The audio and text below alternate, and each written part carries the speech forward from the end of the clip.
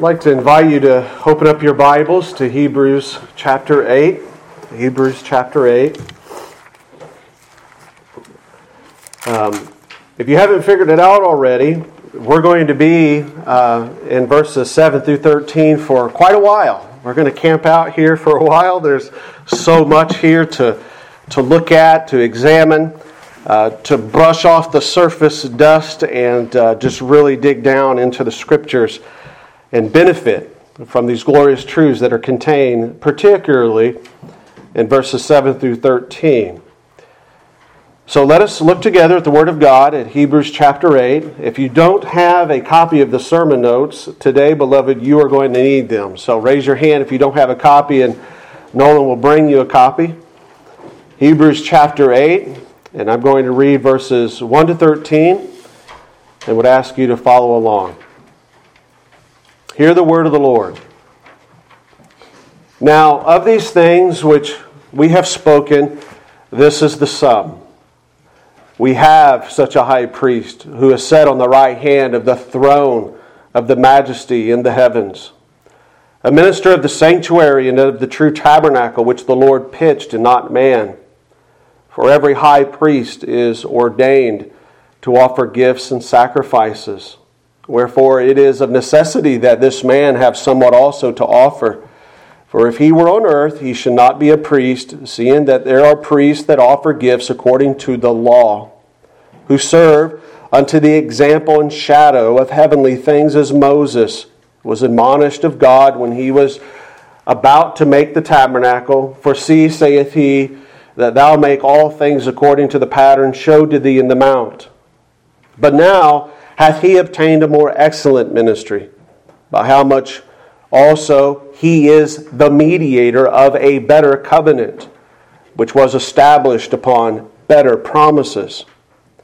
For if that first covenant had been faultless, then should no place have been sought for the second. For finding fault with them, he saith, Behold, the days come, saith the Lord, when I will make a new covenant with the house of Israel and with the house of Judah, not according to the covenant that I made with their fathers in the day when I took them by the hand to lead them out of the land of Egypt, because they continued not in my covenant, and I regarded them not, saith the Lord. For this is the covenant that I will make with the house of Israel after those days, saith the Lord. I will put my laws into their mind, and write them in their hearts, and I will be to them a God, and they shall be to me a people. And they shall not teach every man his neighbor, and every man his brother, saying, Know the Lord, for all shall know me, from the least to the greatest. For I will be merciful to their unrighteousness, and their sins and their iniquities will I remember no more. In that he saith a new covenant, he hath made the first old. Now that which decayeth and waxeth old is ready to vanish away. And may the Lord bless the reading and the hearing of His holy word. As many of you know, I work in the commercial construction industry, and such a job gives me the privilege of really witnessing some of the most beautifully designed buildings become completed from start to finish. At the beginning of each new building project, I see these big, giant boys. You've seen, you got the toys when you were little you played with, and Rowan's with us today visiting. He probably has some of these at home.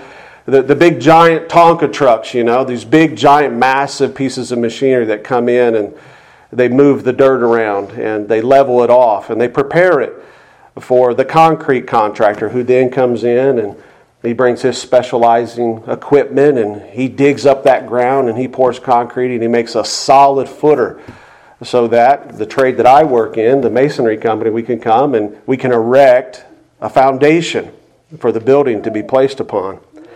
It's sort of like a synchronized orchestra. And perhaps, was sharing with Brother Ross before church, sometimes it's not so synchronized. There's men in here that work in construction. We try to synchronize it, amen. But it's supposed to be somewhat of a synchronized orchestra. Each trade's called in right at the right time to contribute their specific part to the overall project in order to see it to completion. Well, last week we considered that in a very similar way, the first covenant, or the Mosaic covenant that our text is referring to, it was designed by God for a very specific purpose to be utilized at the right time, a specific time, and it had a very particular, distinct function in order to move God's redemptive, written, composed history to its completed end. It was very similar to that. Like that of the initial stages of a building project, the first covenant, the old covenant, was specifically designed to perform a particular purpose by God. We learned last week, though, that purpose, that first covenant that the text is saying is faulty, its purpose was not to administer spiritual perfection. Hebrews chapter 7, verse 11. We labored extensively last week to show that. The first covenant, that faulty covenant, it was never designed to administer the substance of Christ's free grace. How did we conclude that? Well, we looked, if you recall, we looked at its legal structure. It never was able to give free grace because of the confines of that structure, how it was organized by God with the people.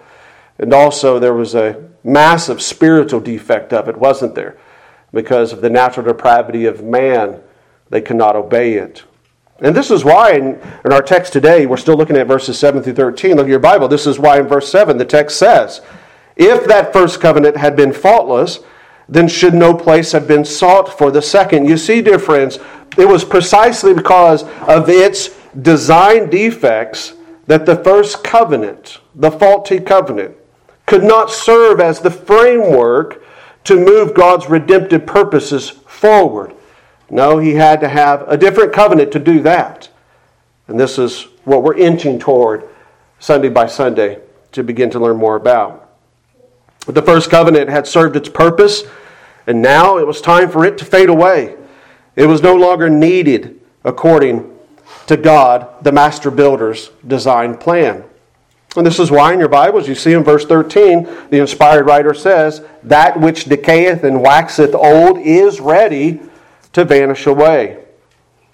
Now, last Lord's Day, I mentioned that it's important for us to grasp the significance of the defects of the first covenant. Why?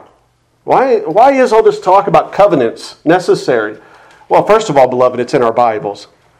But second of all, learning and looking at the first covenant, particularly last week, its defects, it helps us to fully appreciate the new and the better covenant which our text is dealing with. What this first century inspired preacher was helping these first century Christians converted out of Judaism to see.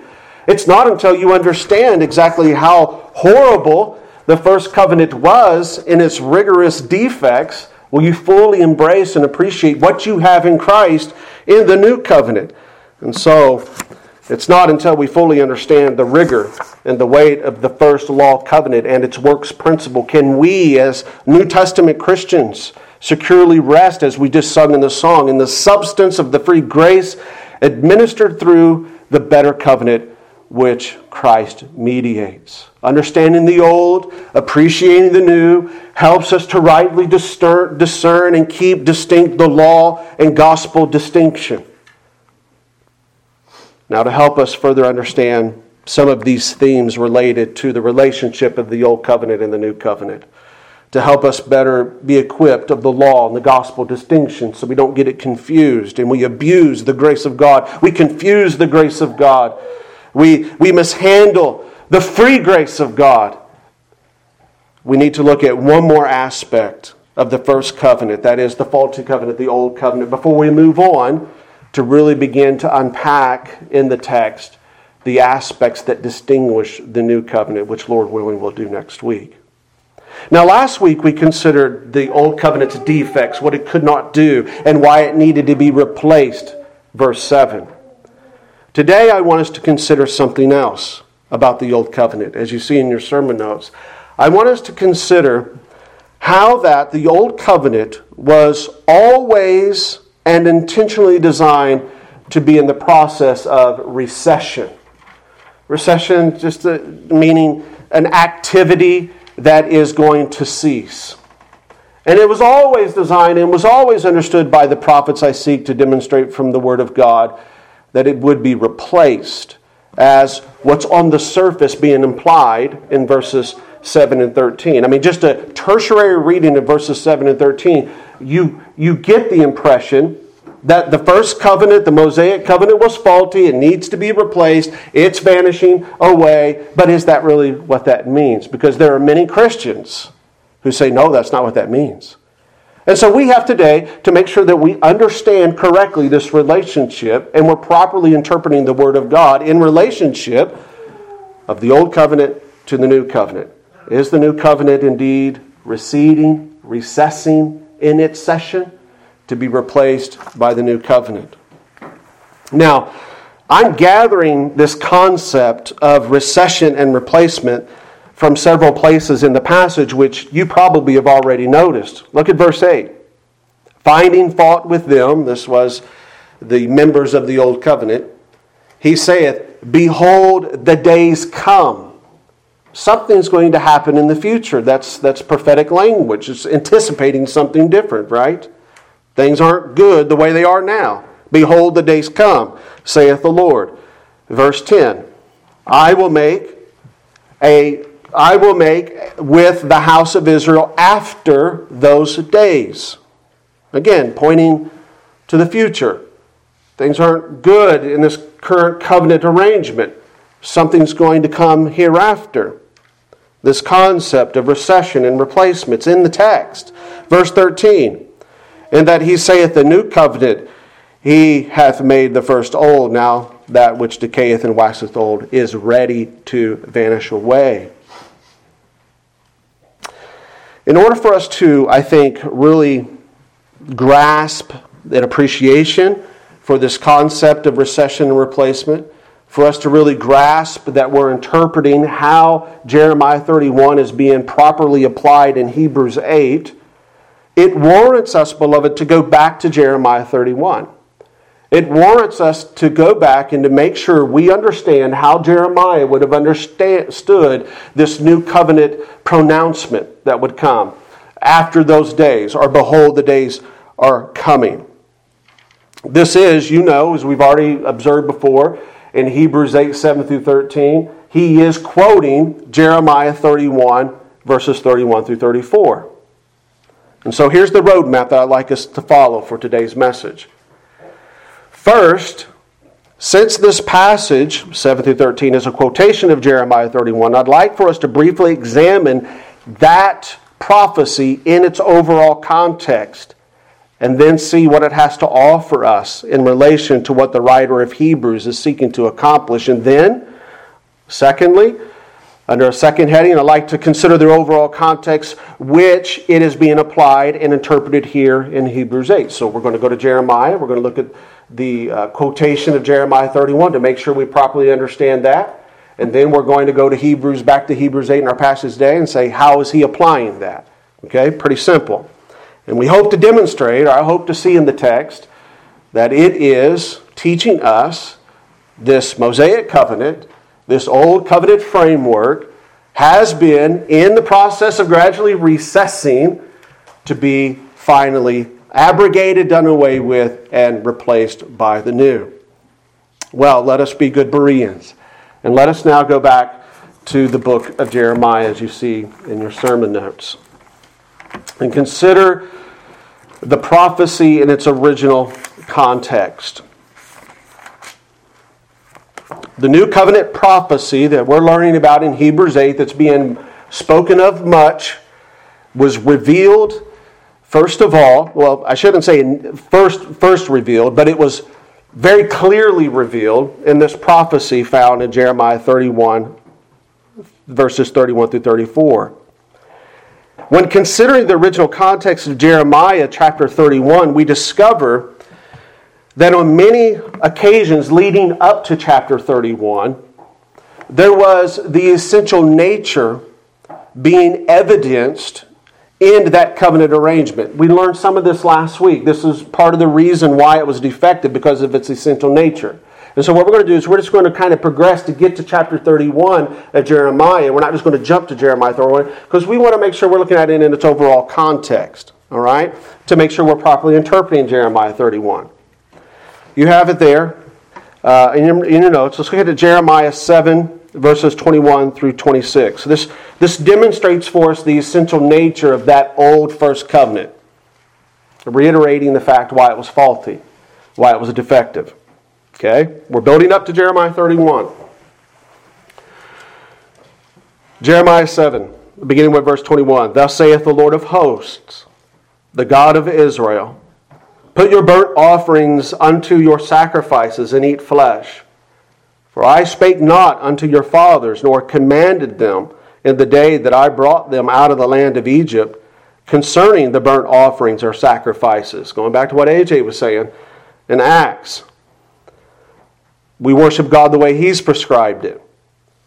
But, verse 23, this thing commanded I them, saying, here's the essential nature of that old first covenant, obey my voice, and I will be your God, and ye shall be my people. And walk ye in all the ways that I have commanded you, that it may be well with you. So, walk in the way I've commanded you, and it will be well with you. Verse 24, but they hearkened not, nor inclined their ear, but walked in the counsels and in the imaginations of their evil heart, and went backward and not forward. This is what we read this morning in Jeremiah 18. Since the day that your fathers came forth out of the land of Egypt unto this day, I have even sent unto you all my servants the prophets daily, rising up early and sending them. Yet they hearkened not unto me, nor inclined their ear, but hardened their neck. They did worse than their fathers. They had the first covenant arrangement. They had the legal framework by which they could be blessed. They could be the people of God. But notice with me verse 27. Therefore, thou shalt speak all these words unto them, but they will not hearken to thee, that thou also call unto them, but they will not answer thee. Although here in verse 27, God tells Jeremiah that the people will not repent, God still commands Jeremiah to call them unto repentance and obedience, because He knew, based upon the essential nature of the old covenant arrangement, it was the only hope that they had. There was not going to be God turning away from their mercy or their iniquities and giving them mercy without a repentance and obedience. That's why Jeremiah, let's go to Jeremiah 11, verses 1 through 8. This is what he does. He understands the nature of that old covenant. He understands that unless they obey and they do what God says, He will not turn away His hand of wrath. He will not turn back the armies of Nebuchadnezzar from coming and leading them off into exile. Chapter 11 of Jeremiah, he obeys the command of God, even though God tells him they're not going to listen to you. Beginning with verse 1, Jeremiah 11. The word that came to Jeremiah from the Lord, saying, hear ye the words of this covenant. What covenant is he talking about? He's talking about that first covenant, that faulty covenant, that defective covenant. Speak unto the men of Judah and to the inhabitants of Jerusalem, and say thou unto them, thus saith the Lord God of Israel, cursed be the man that obeyeth not the words of this covenant. What happens when they don't obey the words of the covenant? They're cursed. Which, verse 4, I commanded your fathers in the day that I brought them forth out of the land of Egypt, from the iron furnace, saying, obey my voice, and do them according to all which I commanded you. So shall you be my people, and I will be your God. That's all predicated, again, on this essential nature of the covenant. You obey. That I may, verse 5, perform the oath which I have sworn unto your fathers, to give them a land flowing with milk and honey, as it is this day. There is a legal oath, and if they do what they are commanded to do, God will do what He is saying He will do. He's condescending down to them, and He's giving them His word. Then I answered, continuing, and said, so be it, O Lord. Verse 6, then the Lord said unto me, proclaim all these words in the cities of Judah and in the streets of Jerusalem, saying, hear ye the words of this covenant, and do them. Do them. Why couldn't they do them? We saw it last week. Because they had wicked, hardened, depraved hearts. But He's still calling them to do it. Are you seeing the amplified effectiveness of that covenant arrangement? Do it. Well, why aren't they doing it in the first place? Because they don't want to do it. And there's nothing offered in that covenant arrangement that will change their heart to incline them to do it. Verse 7, I earnestly protested unto your fathers in the day that I brought them up out of the land of Egypt, even unto this day, rising early and protesting, saying, Obey my voice. Yet they obeyed not, nor inclined their ear, but walked every one in the imagination of their evil heart. Therefore I bring it upon them all the words of this covenant, which I commanded them to do, but they did them not. I will bring upon them all the words of this covenant. It was all mapped out. If you don't do the words if you don't obey the covenant rules, I have the legal right, I am justified in bringing cursing upon you. So just like your brethren in Israel that had been led off by the Assyrians, now the Babylonians are coming against you. And as we saw in Jeremiah 18, He's the potter, they're the clay. And the blame rests at their feet, doesn't it? Now, here we're learning, aren't we, as we're building up to Jeremiah 31, that according to the legal covenant structure of that first covenant, that is the Mosaic covenant they received after they were led out of the land of Egypt, and according to their own natural spiritual depravity, their disobedience is going to result in judgment upon them as Judah, as it has already happened upon Israel. But now, an important aspect for our purposes today. God, being a faithful God, He promises, as we're getting closer to Jeremiah 31, He promises that a remnant of people amongst this rebellious, hard-hearted, stiff-necked people, there's going to be a remnant of people under this first covenant arrangement that will be restored. In other words, there's going to be a people amongst the people that are going to be brought back to the land and restored to God. They didn't deserve it. They're right in with the lot of the rest of them, worshiping God according to their own imaginations, looking at the prophet, mocking, laughing. Perhaps they were on the council of the conspirators who wanted to dig the pit and throw Jeremiah down in it. It's ironic that pit actually is part of what rescues Jeremiah to later minister amongst the time of the captivity. Going back to Jeremiah 18, sometimes you're in a pit, but it's God's purpose. Stay in the pit. It's good. It's for your good. He's all wise. Well, they didn't deserve being brought back and restored, this remnant. But due to God's purposes, due to God's redemptive, gracious plan, He does say through Jeremiah He's going to restore some. So now we're moving forward in understanding Jeremiah 31, and we come, as you see in your notes, to Jeremiah 30. Look at Jeremiah 30, verse 3.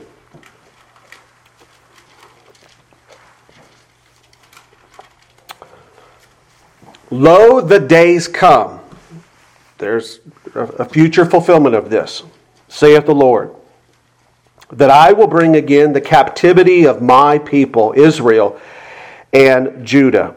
Now, Jeremiah does this a lot in his prophecy. He mentions Israel, who are already in captivity, and he mentions Judah, because since Rehoboam's time, they've been a divided people.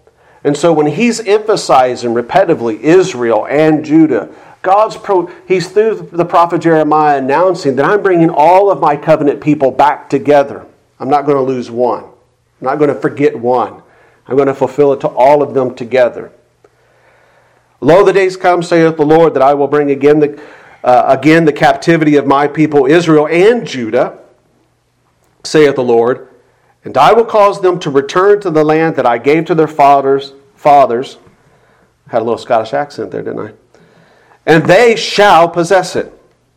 Now, to add further hope to those under this legal covenant, this legal judgment, He gives them this announcement, there's going to be some of you that I'm going to return back. To add to their hope, as they're getting ready to be carried away by the Babylonians in exile, that they deserve, God promises Rachel's sorrows will be consoled. And so he gives even more encouragement. This brings us up into Jeremiah 31. Turn to Jeremiah 31. Look at verses 15 and 20. We're getting closer to our text that's being used in Hebrews 8. Beginning with verse 15. Thus saith the Lord, a voice was heard in Ramah, lamentation and bitter weeping. Rachel weeping for her children, refused to be comforted for her children, because they were not. Thus saith the Lord, refrain thy voice from weeping, and thine eyes from tears, for thy work shall be rewarded, saith the Lord. And they, your children, Rachel, shall come again from the land of the enemy, and there is hope in thine end, saith the Lord. That thy children shall come again to their own border. Notice the connection with the land. I have surely heard Ephraim bemoaning himself. So there is a spirit of repentance now given amongst the people here at this time. And this is the bemoaning of Ephraim in verse 18. Thou hast chastised me, and I was chastised. As a bullock unaccustomed to the yoke, turn thou me, and I shall be turned, for thou art the Lord my God.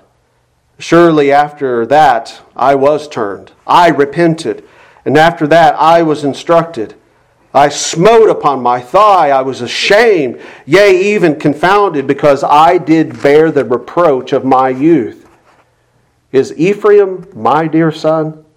Is he a pleasant child? For since I spake against him, I do earnestly remember him still. Therefore my bowels are troubled for him. I will surely have mercy upon him, saith the Lord. Now after the announcement of this promise to Rachel's children comes our text that's being used in Hebrews chapter 8, which is a vital part of understanding the telescope view of God's redemptive plan. And it comes with the establishment of a new covenant. Jeremiah 31, verses 31 through 34. Look at that. After pronouncing Rachel's children, a remnant of them will be coming back to their borders, possessing the land once again, he goes into this prophecy beginning with verse 31. Behold, the days come. This is futuristic, saith the Lord, that I will make a new covenant with the house of Israel and with the house of Judah. There's that idea again of everyone being brought together once again. Now notice very importantly in verse 32 what he says. Not according to the covenant that I made with their fathers in the day that I took them by the hand to bring them out of the land of Egypt, which my covenant they break, although I was a husband unto them. Now for the sake of reiteration, I still have to stress that. He's saying, you're going to come back to the land, and I'm going to make a new covenant with the house of Israel and Judah, united people. Is it going to be like the first one? It's very clear. Not according to the covenant that I made with their fathers. The old covenant, the Mosaic covenant. It's right there on the surface of the text. Verse 33 goes on. But this shall be the covenant that I will make with the house of Israel after those days, saith the Lord. I will put my law in their inward parts, and write it in their hearts, and I will be their God, and they shall be my people. And they shall teach no more every man his neighbor. You're hearing, this is what's in Hebrews 8, young ones. And every man his brother. No. There won't be that saying, know the Lord, come know the Lord. For they all shall know me, from the least of them unto the greatest of them, saith the Lord. For I will forgive their iniquity, and I will remember their sin no more. Because I can't do that under this current legal framework right now. I can have temporary appeasement. You guys remember that last week? That was a defect of the old covenant. But I still have to remember the sin. And that's why you guys got to come back, he's saying, in the old covenant arrangement, year after year, several times during the year, to appease my wrath, because it's only temporary. Now here in the overall context, we can't ignore that we just scanned all the context of Jeremiah, especially in chapter 30. Here in the overall context, we cannot ignore nor be guilty of minimizing the promise of this new covenant in its connection with the return of Rachel's children from bondage to the land that was granted to them in the first covenant. It's right there. You got chapter 30 in the context saying you're going to return back to the land. And behold, the days are coming where I will make a new covenant, not according to the one that I made with their fathers. There is that connection of the land promise that God's making to these exiled Jews with the new covenant. We can't minimize that. That's what's in the text here. In other words, through the prophecy in its context of the new covenant that we're reading about now, part of bringing this new covenant into reality in some way or another will be connected to a return of the Jews back to their land from their Babylonian exile. There's a connection in some way or another. We can't escape it. However, while we admit this, brothers and sisters, we must also not minimize nor underemphasize another fact that's in the prophecy of Jeremiah connected with the new covenant. And it is this, that the new covenant, no matter how way, shape, or form is connected to the land promise that he just told them in the prophet of Jeremiah through his prophecy, the new covenant that he promises will not be established until their Messiah King arrives. Turn to Jeremiah 31. You're there. What am I talking about? You should be there. Verses 5 and 8.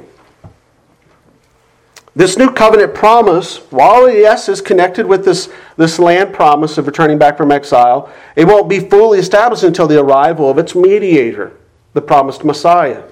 We gather this from verses 5 and 8. Behold, the days come, saith the Lord, that I will raise unto David a righteous branch. There's this promised king. And a king shall reign and prosper, and shall execute judgment and justice in the earth. In his days Judah shall be saved, and Israel shall dwell safely. And this is his name, whereby he shall be called, the Lord our righteousness. Therefore, behold, the days come, saith the Lord, that they shall no more say, the Lord liveth, which brought up the children of Israel out of the land of Egypt. But the Lord liveth. Now their song is going to be changed. The Lord liveth, which brought up and which led the seed of the house of Israel out of the north country, where they've been carried away to. And from all countries hither I have driven them, and they shall dwell in their own land. And here's where it gets interesting. The prophecy that we just examined in Jeremiah regarding the return of Rachel's children from the Babylonian exile, you know your Bibles, I trust, and you know that took place, didn't it? They were in exile some 70 years. And the promise that God gave Jeremiah that was just preceding the announcement of this new covenant that he's going to make, which will be established with the arrival of their Messiah King, happened. They returned to the land. By the year 539 BC, many of you may know this, that Cyrus, the mightier Persian king, by this time he had defeated the last standing king of the Babylonian Empire. Now, King Cyrus, if historians are correct, he was known as a clever strategist. He was a savvy politician. And he presented himself to the conquered Babylonian Empire as a liberator from the heavy hand of Nebuchadnezzar and the subsequent Babylonian kings. He was known, King Cyrus was, to be very tolerant of other religions. And in fact, one of his greatest acts recorded in Scripture as a king that he did was he freed all of the Jews. And he told them, go back to your land, possess it, and rebuild the temple. And then perhaps from the book of Ezra, the Jews led by Zerubbabel and others, they traveled from Babylon, just as Jeremiah had prophesied they would. And they went back, and there's a whole full list of all the Jews that went back, that remnant that God restored to their land. And upon their arrival, some of the people settled in Jerusalem, while others, they returned to their own former towns and homes. And Rachel's children had returned. They began to rebuild the temple during the second year after they arrived there. Some believe between the year 1515 and 1516, the second temple is completed. So it took roughly 4 to 5 years to get it reconstructed. This second temple stood, according to historians, for 585 years before it was finally destructed in the year 70 AD, or 70 years after the death, burial, and resurrection of Jesus, and it's never been rebuilt again. So they come back to their land, just as Jeremiah prophesied they would, and they begin to implement again the covenant, the law of the covenant.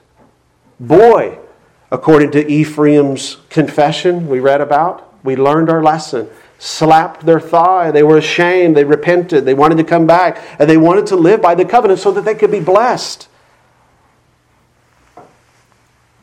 We understand from this historical narrative something important. The actual fulfillment of Jeremiah's prophecy regarding the return from captivity happened, but yet notice something else didn't happen. Something else didn't happen. Where's their Messiah King? Where's the establishment of this new covenant that's not according to the first covenant? How would Jeremiah have understood that? Because he says God's going to bring us back to our land. Oh, and then here's what's even better. God is going to establish a new covenant with us, not according to the one that's got us in this predicament. Theologians use a term, I think it's helpful, to understand what's going on in this context of Jeremiah's prophecy.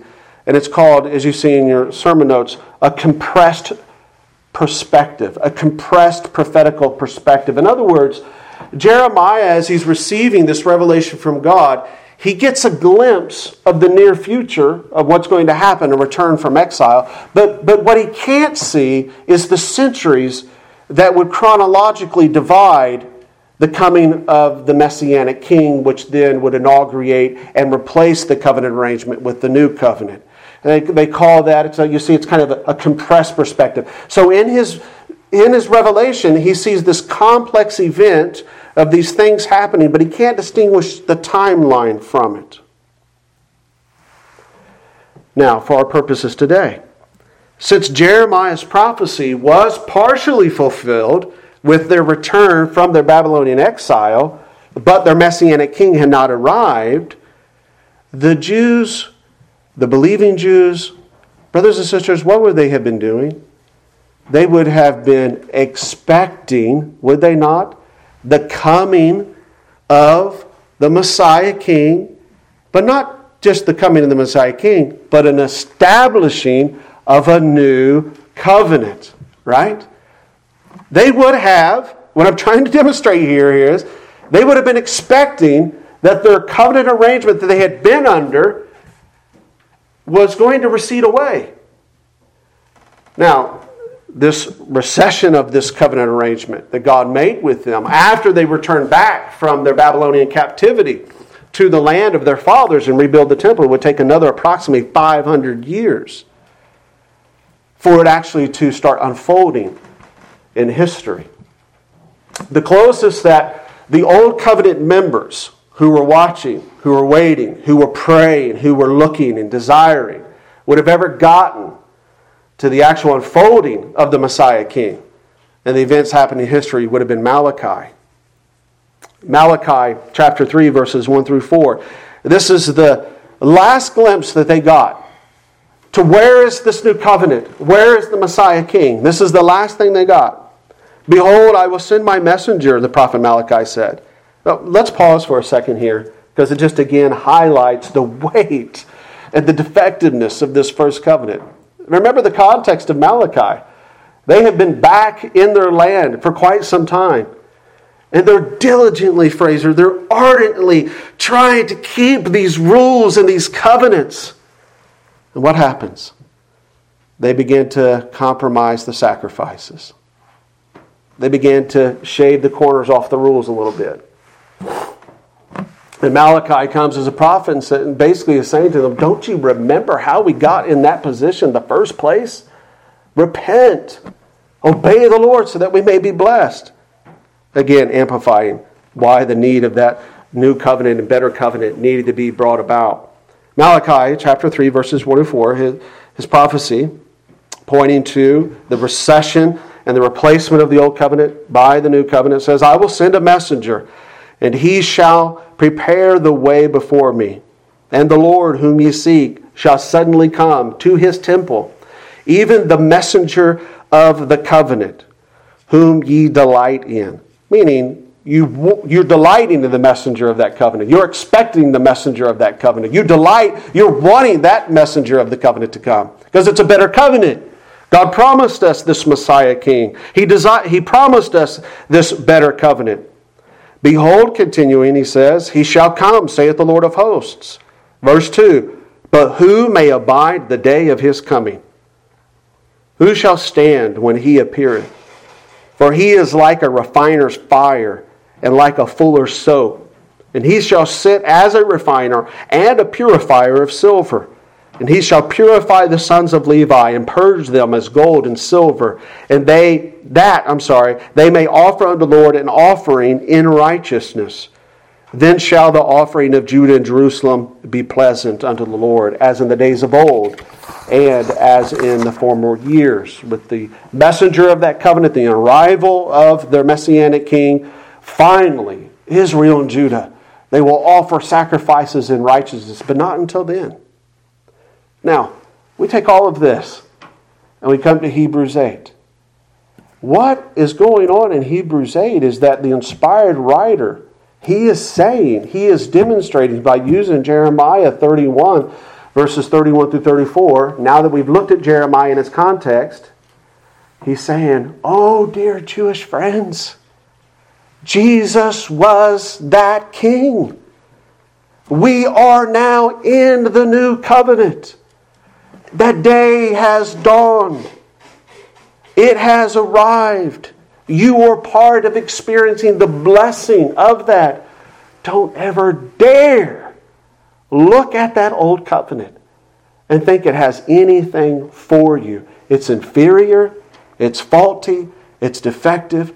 Come find rest and peace in Christ, your Messiah King. That's why he says in verse 13, it was made old, and it's near to vanishing away. Now, as we draw closer to the end of our time today, I want us to consider this aspect of what does he mean by vanishing away? Should this language, in what we've already considered from Jeremiah, should it be interpreted by us as the new covenant actually replacing in all of its entirety the old covenant? Is that what it means? Should we interpret it that way? I wanted to go through, the context of Jeremiah. I think that's how Jeremiah was understanding. I think that's how Malachi was understanding it. But is that right? Or does this mean, as some propose that it means, not a few in the visible Christian church, that the first covenant is still active between Jehovah and the Jews, but it's temporarily paused, while the new covenant is being utilized by God to adopt into his family non-Jews. So what I'm trying to say, I'll put on the board, I think it might be helpful. What I'm trying to say, when he says that the new covenant has come, and Jesus is that Messianic King, and it's been established, is he saying, there's the old covenant, is he saying that this stops, and that the new covenant, I'll put it up here, has now replaced it? Is he saying that? Or is he saying, as many do believe this, that the old covenant, should put a cross right here. The old covenant actually is on pause. So I'll put God in mind. God hasn't replaced it. He hasn't forgotten about it. He remembers all the legal framework and strategies that he had in it. And he's bringing in all non-Jews right now during this period of time. And then they believe, run out of space here, but then they believe, the old covenant's going to be revived. God's going to turn back to his covenant legal framework that he made with the Jews. And these old covenant people they're going to be brought together in this new covenant. Is that how we're supposed to interpret that? Or, here's the third option, that's the majority. I'm sorry. These two options are the majority amongst the visible church. You have some that believe the old covenant, it's still right now just temporarily being paused. And it's going to come back into existence when all the Gentiles, non-Jews have been brought into God's family, and then we're all going to be together. And then there's another covenant, one that you probably, since we're Reformed, you probably hear this more than anybody because Baptists have lost their covenant theology, and it goes like this. The old covenant that we're reading about, we've been trying to demonstrate there's an expected recession and replacement of it. Actually, never replaced at all. It is the new covenant. That's what a majority of Reformed people believe. The old covenant doesn't get replaced. Should have been no expectation of it being replaced because it actually is the new covenant, just administered differently. Different form, but it's the same covenant. Same God, same covenant. Okay?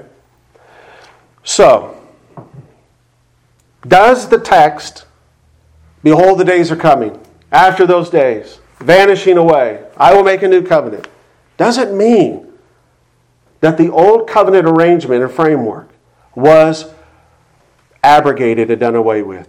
It served its purpose in the building and composure of God's redemptive plan. It's no longer needed, and it is indeed near, in the first century here, of completely fading away. Can any of you guys go outside right now and find the fog that was hovering on the ground this morning? You can't. It's gone, isn't it? It's completely gone. Is that what the text is saying? We can approach it, I think, two ways. First, did Jeremiah and the other biblical prophets understand the new covenant promise this way? Did they understand the new covenant was going to come and replace the old covenant? Do away with it. Don't need it anymore. And then secondly, we can look at it. Does the inspired writer of Hebrews and other apostles understand the new covenant promise this way? So let's look at the Old Testament prophets first. And I want to pick it up a little bit. I know we're getting into length time here. Okay, although Jeremiah, considering the prophets, how did Jeremiah and the Old Testament's prophets look at it this way? Did they understand the Old Covenant was just going to be the New Covenant? Did they understand the Old Covenant was just going to be put on pause while the Gentiles are going to be brought in, and then it was going to be revived again, and there's going to be one happy kumbaya family where the Old Covenant family and the New Covenant family are going to get together and roast marshmallows? Sorry for the hyperbole, but that's the gist of it. Although Jeremiah 31:31 is the only place in the Old Testament where the new covenant is used, we admit this, that phrase new covenant, the concept of the new covenant is expressed in other passages of Scripture, particularly Ezekiel 36, along with other prophecies of Israel. So you're probably still at Jeremiah. Just go to the next prophet, Ezekiel. Ezekiel saw the new covenant coming too, beloved. Ezekiel 36, verses 25 through 27. He says, now Ezekiel, he's writing this in captivity, in Babylonian captivity. Some believe it could be toward the beginning of it, toward the middle of it, or toward the end of the Babylonian captivity is when Ezekiel is writing this amongst the people of God. Then he says, God through Ezekiel says, then will I sprinkle clean water upon you, and ye shall be clean from all your filthiness, and from all your idols will I cleanse you. A new heart also will I give you, and a new spirit will I put within you. And I will take away the stony heart out of your flesh, and I will give you a heart of flesh. And I will put my spirit within you and cause you to walk in my statutes, and ye shall keep my judgments and do them. This language from Ezekiel is accompanied, do you notice, with this sovereign God language, I will statements, which are associated and identified with what identifies the new covenant that Jeremiah was talking about. I will give you a heart of flesh. I will put my spirit within you. I will cause you to walk in my statutes. The heart beat, you could say, the main core principle of all of these restoration prophecies of what God's sovereignly going to do, I think can best be captured with the common reoccurring phrase that's found in them all. Turn to Ezekiel 36, or you're there. Look at verse 28. This common phrase about, I will be your God and you will be my people. He says in verse 28, and ye shall dwell in the land that I gave to your fathers, and ye shall be my people, and I will be your God. Now, with regard to what we're talking about right now, the replacement of the old covenant with the new, with the better, with the second covenant, consider Ezekiel 37. Turn to Ezekiel 37, verses 24 and 27.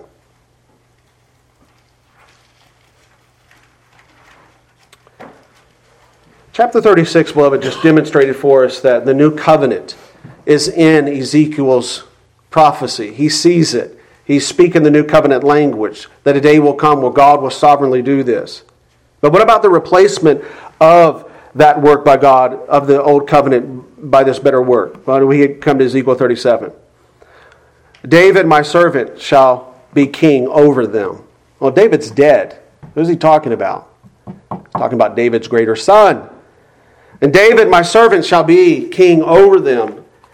And they all shall have one shepherd. They shall also walk in my judgments and observe my statutes and do them.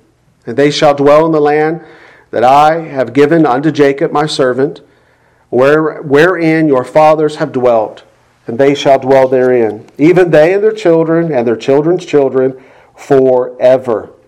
We got a little bit of a problem, don't we? Because even though they went back in their land, they didn't stay there forever, did they? Is he talking about the old covenant here? No, he's not. He's talking about something else. Continuing, and my servant David shall be their prince forever. Verse 26, moreover, I will make, here it is, a covenant of peace with them. It shall be an everlasting covenant with them. And I will place them and multiply them, and will set my sanctuary in the midst of them forevermore. My tabernacle also shall be with them. Yea, here's that phrase again, I will be their God, and they shall be my people. He stresses these very same truths here of the covenant of peace. The eternality of the covenant. Elsewhere in Ezekiel 34. All of this is important because, like Jeremiah, Ezekiel understands that there was an expected coming time when this promised Messiah King will arrive, and at that time he will establish this covenant of peace, this everlasting covenant, which Ezekiel and everyone that were believing Jews would have heard, beloved, would have regarded in every possible way as a replacement of the current covenant that they were under. Mike, what blessing does it bring you if he says to you, things are going to be changed up a little bit, okay, God understands it's a little bit rigorous to come here, 3, 6, 7 times a year. He's going to make it to where we only have to come to the temple once a year. Well, I mean, you would be thankful for that, of course, but that's still not handling the problem. It's still not handling the inability of God removing the moral imperfections within your heart that's driving your will to continue disobedience. Because you would say, oh, thank you, God, I appreciate that, but Lord, there's a deeper problem. There's a deeper problem going on. Because the deeper problem is, Lord, I really don't care whether I disobey this covenant arrangement that you've made with me. I just don't care. It does not affect me. This is all external, societal, religious conformity to me. That's the deeper problem. God, I want you to do something that'll fix that, because that's the real root issue. Why would they have expected this promised covenant of peace, this new covenant, this everlasting covenant to replace the old? For the very same reason the writer states in Hebrews in verse 7, because it was faulty. It was faulty. The same is true for Jeremiah's understanding of the relationship between the new covenant and the old covenant, especially how the new covenant would replace it. Not reform it, not be a different form of the same covenant, a different administration of it. You hear this language is so confusing at times from people. The very words of Jeremiah that he was inspired by the Holy Spirit to use describes this second covenant, demonstrates, I think, this point. You see it in your sermon notes. Look at the Hebrew word that he modifies this promised covenant with. He says, it is new, translated in English, which is a good translation. It's kadosh, and it means a new thing. It literally means a new thing, something fresh. Now, here's what's important for us. This word that's translated new, the 48 times in the Old Testament that it's translated, this Hebrew word, into new, every single time, it means a replacement of something, not a modification or a change of it. I'm just going to list a couple. You can do your own homework at home, but I'm just going to give you a couple here. Exodus 1:8. Now there arose up a new king over Egypt. Same Hebrew word. It's new. He's a new guy. He's a totally different guy, right? Which knew not Joseph. Psalms 33. Psalms 33, verse 3, sorry. Sing unto me a new song. Play skillfully with a loud noise. Stop playing me the old songs, which aren't from your heart. I want a different song. I want those songs to be replaced with a different song. So the word new means new. It is different in every imaginable way. Isaiah 67:17, last one. For behold, I create a new heaven and a new earth, and the former shall not be remembered, nor come into mind. Those of you who like to study eschatology, scratch on that for a little while. Go back to Peter, where he talks about, the earth would be burned away, etc., etc. Many just want us to believe that God's going to kind of use this and reshape it and everything, but they got a problem. That word new doesn't mean that. That word really means new, totally new. From all of this, it's just clear that Jeremiah, along with Ezekiel, understood that the new covenant was to be a complete replacement of the old Mosaic covenant. It's a different kind of covenant. It's not a temporary pause of it. It's a total replacement of it. And I hope you're seeing why that matters at this point. I hope you're seeing why that matters. Let us turn our attention to the New Testament writers. Quickly running out of time. Did they understand the new covenant as established upon the arrival of the promised king priest, Jesus, as that which would replace the old covenant arrangement which Jehovah had with Israel? I think they did. Just in short, all we would need is the witness of the letter of Hebrews. Think about it as we've been tracking through the letter of Hebrews, chapter 1, all the way to where we're at today. What has he been demonstrating, beloved? He's been demonstrating using Psalms 110, Psalms 2. We looked at all. I didn't recite all of them, but I gave you all those Old Testament passages in the Scripture. He's using all of that to construct this inspired sermonic argument to these first century Jews of incarnate Christianity that the new covenant's here. If all we had was the book of Hebrews, it would be very clear this inspired writer understood it that way. He did not understand it, that it's the same covenant, just in a different form. He didn't understand it that the old covenant's still valid and just put on pause until a certain period of time. However, the writings of the other apostles, especially the Apostle Paul, Brother Grizz, I got to say that because what you were saying before church today, especially that of the Apostle Paul, clearly demonstrate that they all understood that they were living in the midst of the establishment of this glorious covenant of peace, the establishment of this new covenant, this better covenant, the second covenant. And while time doesn't afford us the privilege of exhausting all of the New Testament witness, look at your sermon notes. I gave you two, which I think really amplify or highlight the preciousness of what makes the new covenant new. Romans chapter 2, verses 28 through 29. What did Paul, inspired by God's Spirit, say there? He's not a Jew, which is one outwardly. You see, that was the problem with that old covenant. No, neither is he a Jew that has circumcision. That's not what makes you a Jew. It made you a Jew in the old covenant, in the former first covenant, which is outward on the flesh, verse 29, but he is a Jew which is one inwardly. And circumcision is that of the heart, in the spirit, and not in the letter. Whose praise is not of men, but of God. Ezekiel, Jeremiah, all of that right there is the realized blessings of the new covenant, isn't it? A circumcised heart, not by the letter. I'm not motivated by the legal punishment and framework to come and to give my allegiance to the Messiah King. No, He's changed my heart. And this is why. Of course they understood, didn't they? That the new covenant had come. This covenant of peace had arrived. He's putting their law in their hearts. And now we're kind of treading a little bit on next week's sermon, the distinctiveness of the new covenant. But we're just wanting to see here, beloved, that the New Testament writers, especially Paul, did understand that the new covenant had come and it had replaced the old covenant. It's vanished away. It's vanishing away. Ephesians 2:11-14. Remember that ye being in time past Gentiles in the flesh, who were called uncircumcision by that which is called the circumcision in the flesh made by hands, that at that time ye were without Christ the Messiah, being aliens from the commonwealth of Israel. Who's Israel? Oh, those are the people that have the old covenant. They're the first covenant people. You were aliens from what they benefited from. And you were strangers, here it is, from the covenants of promise. What promise? What covenants of promise? The covenants we were just talking about that they're pointing to.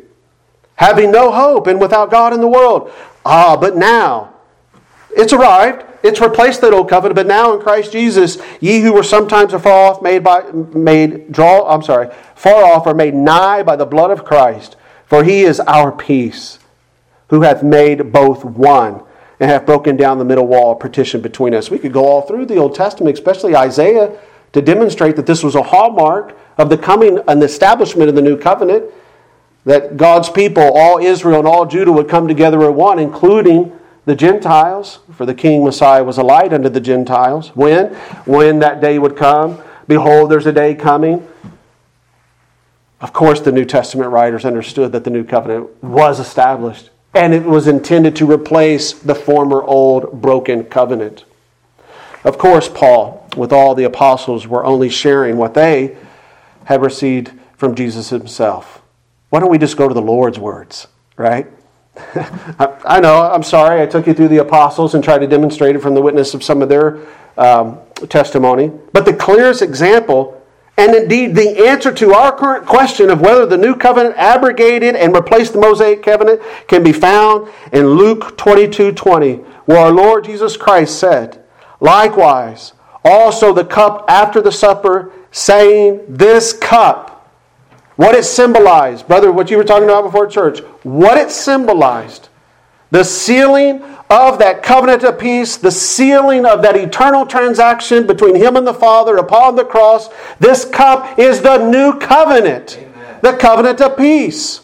Amen? The everlasting covenant, the better covenant, the second covenant, the new covenant. No matter how you want to say it, in my blood, which is shed for you, His church. The Lord Jesus, I think, clarifies it right there. Concluding thoughts. Brothers and sisters, taking time, considering the overall context of Jeremiah's prophecy, in which the new covenant was given much further revelation, we can rightly conclude that Jeremiah, Ezekiel, Malachi, and the other biblical prophets, they were all part of an overall witness from God during the Old Covenant time period, which consistently, as a mouthpiece for the Lord, notice the consistency of the Lord's message to His people through His prophets, of a promised restoration where He would be their God and they would be His people. And it would come to full climax in this better covenant with the arrival of their King. And thus, the believing Jew, that is what the Bible calls the remnant, such as Simeon. You remember Simeon in the temple, waiting for baby Jesus, waiting for the baby Messiah? There's a remnant of Israel right there. They were all expecting the recession and the replacement of the first covenant with the arrival of their king, priest, Messiah, and the new covenant that He would bring and establish with them. All of this Old Testament prophecy is a backdrop for you and I, to help us to understand the significance of what the inspired writer of Hebrews is doing here in chapter 8, verses 7 through 13. He directly applies it to the coming of Jesus Christ and His kingdom, in which the writer has been demonstrating he knows right now Christ is ruling on His heavenly throne. And He is administering through His Spirit the substance of this blessed covenant. Now, Lord willing, in our next message, we're going to look more closely at the distinguishing marks of the better covenant and the new covenant. We'll answer such questions as, who are members of this covenant? What's the difference? We've touched on it a little bit already, but what's the difference between it and the old covenant, the blessings? What happened to the people that were under the administration of the old covenant? What happened to them? Did God just abandon them and leave them to their own? We're going to answer some of these questions, and we'll finally conclude why the writer of Hebrews is demonstrating it's so superior and ought to be an anchor for our souls who, on this side of the cross, standing in the new covenant, we still have trials, don't we? We still have doubts. We still have that creeping old covenant principle at times that creeps into our Christian life.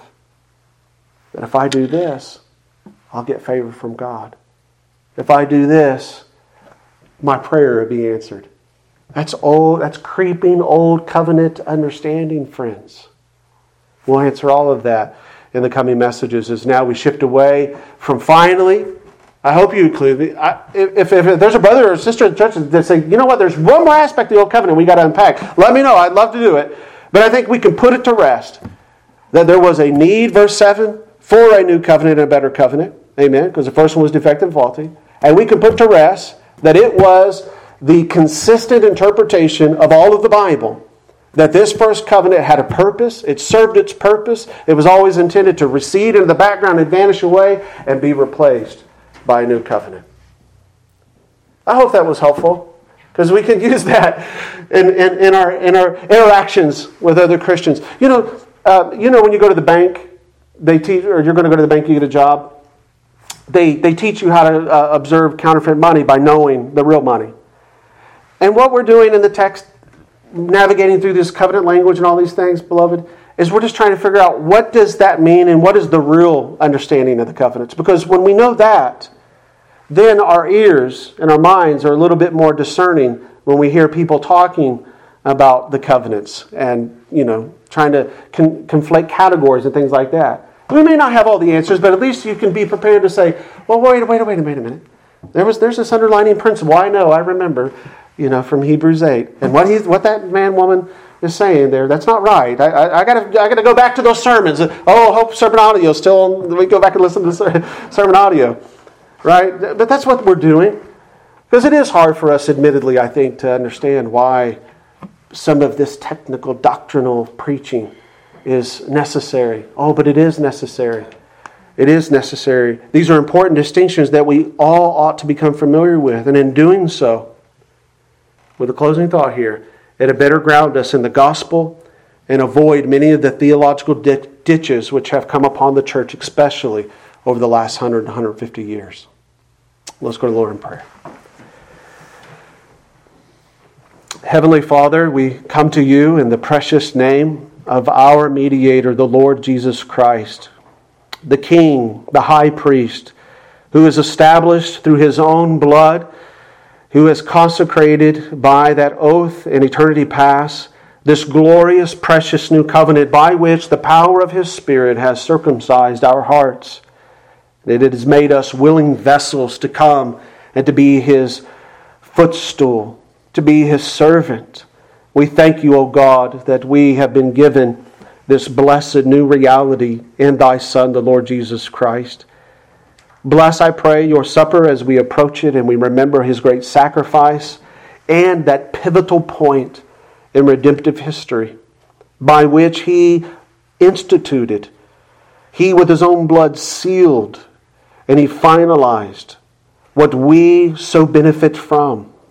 And you, through Christ, remember no more our iniquities or our sins. Praise be to Him. I hope and I pray that when we come to our next song, that all of these things that we have spoken about flood our minds.